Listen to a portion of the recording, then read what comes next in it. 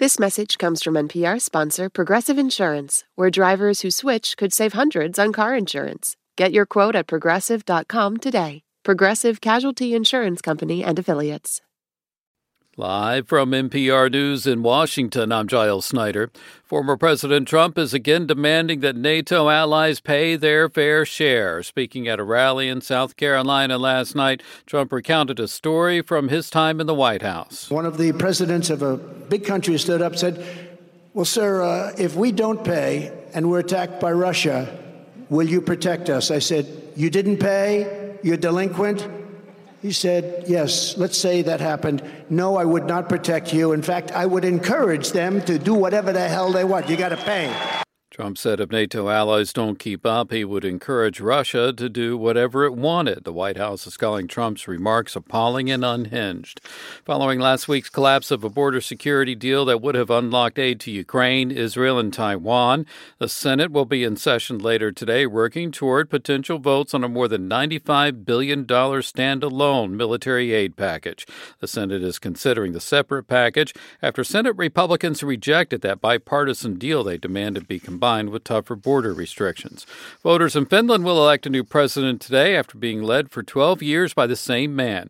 Terry Schultz reports a race is close, but a former prime minister is favored to win. Alexander Stubb from the National Coalition Party holds a slight lead over former Foreign Minister Pekka Haavisto from the Green Party as they vie to replace President Sauli Niinistö, who can't run for a third term. In the first round, January 28th, Stubb got just over 27% of the vote and Haavisto almost 26%. It's been hard for voters to make up their minds as there's little difference between the two candidates on defense, security, and foreign policy, all responsibilities of the president in Finland. Both men are strong supporters of Ukraine and tough on Russia. Advance voting has set a new record, with nearly 46% of those eligible casting ballots early. For NPR News, I'm Terry Schultz. Among the many amusing Super Bowl ads this year will be a more somber one aimed at anti-Semitism. NPR's Tovia Smith reports a foundation run by New England Patriots owner Bob Kraft is running a 30-second spot aimed squarely at what it calls an alarming spike in anti-Jewish hate. Kraft's Foundation to Combat Anti-Semitism says anti-Jewish incidents were already soaring, but after October 7th, they hit 4 times what they were the year before. The Super Bowl ad features Clarence Jones, who helped write speeches for Martin Luther King Jr. Sometimes I imagine what I'd write today for my dear friend Martin. The foundation's Tara Levine says the ad's meant to inspire all people, not just Jews, to get off the sidelines and speak out against all hate. Because all hate thrives on the silence of others. The foundation says it spent some $7 million on the ad and hopes it'll be seen by more than 100 million people. Tovia Smith, NPR News. And you're listening to NPR News. Hungarian President Katalin Novak has stepped down. Novak announced her resignation in a live television message this weekend. She has faced mounting pressure for pardoning a man who'd been convicted of helping to cover up sexual abuse in a children's home. The pardon was first reported a week ago, and it led to a public uproar. Novak is a close ally of Conservative Prime Minister Viktor Orban. The Prime Minister of Trinidad and Tobago is planning to get a first-hand look today at the damage caused by an oil spill.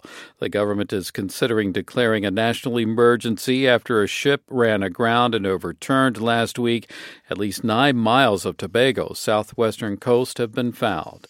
The Phoenix Open is unlike any other event on the PGA Tour, famous for its huge crowds, free-flowing booze, and raucous atmosphere. But the party got so big on Saturday that tournament organizers finally had to rein it in. From member station KJZZ in Phoenix, Chad Snow reports. After several days of cold, wet weather, a big crowd turned out at the Scottsdale course yesterday.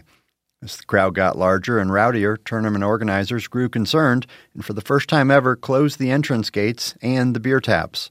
Around 2 p.m. local time, admissions were temporarily halted even for ticket holders, and alcohol sales were suspended at most locations throughout the course. On social media, organizers announced that shuttle service was also on hold, citing larger-than-usual crowds. Fans were advised to check the tournament's channels for further updates. For NPR News, I'm Chad Snow in Phoenix. And I'm Giles Snyder. This is NPR News from Washington.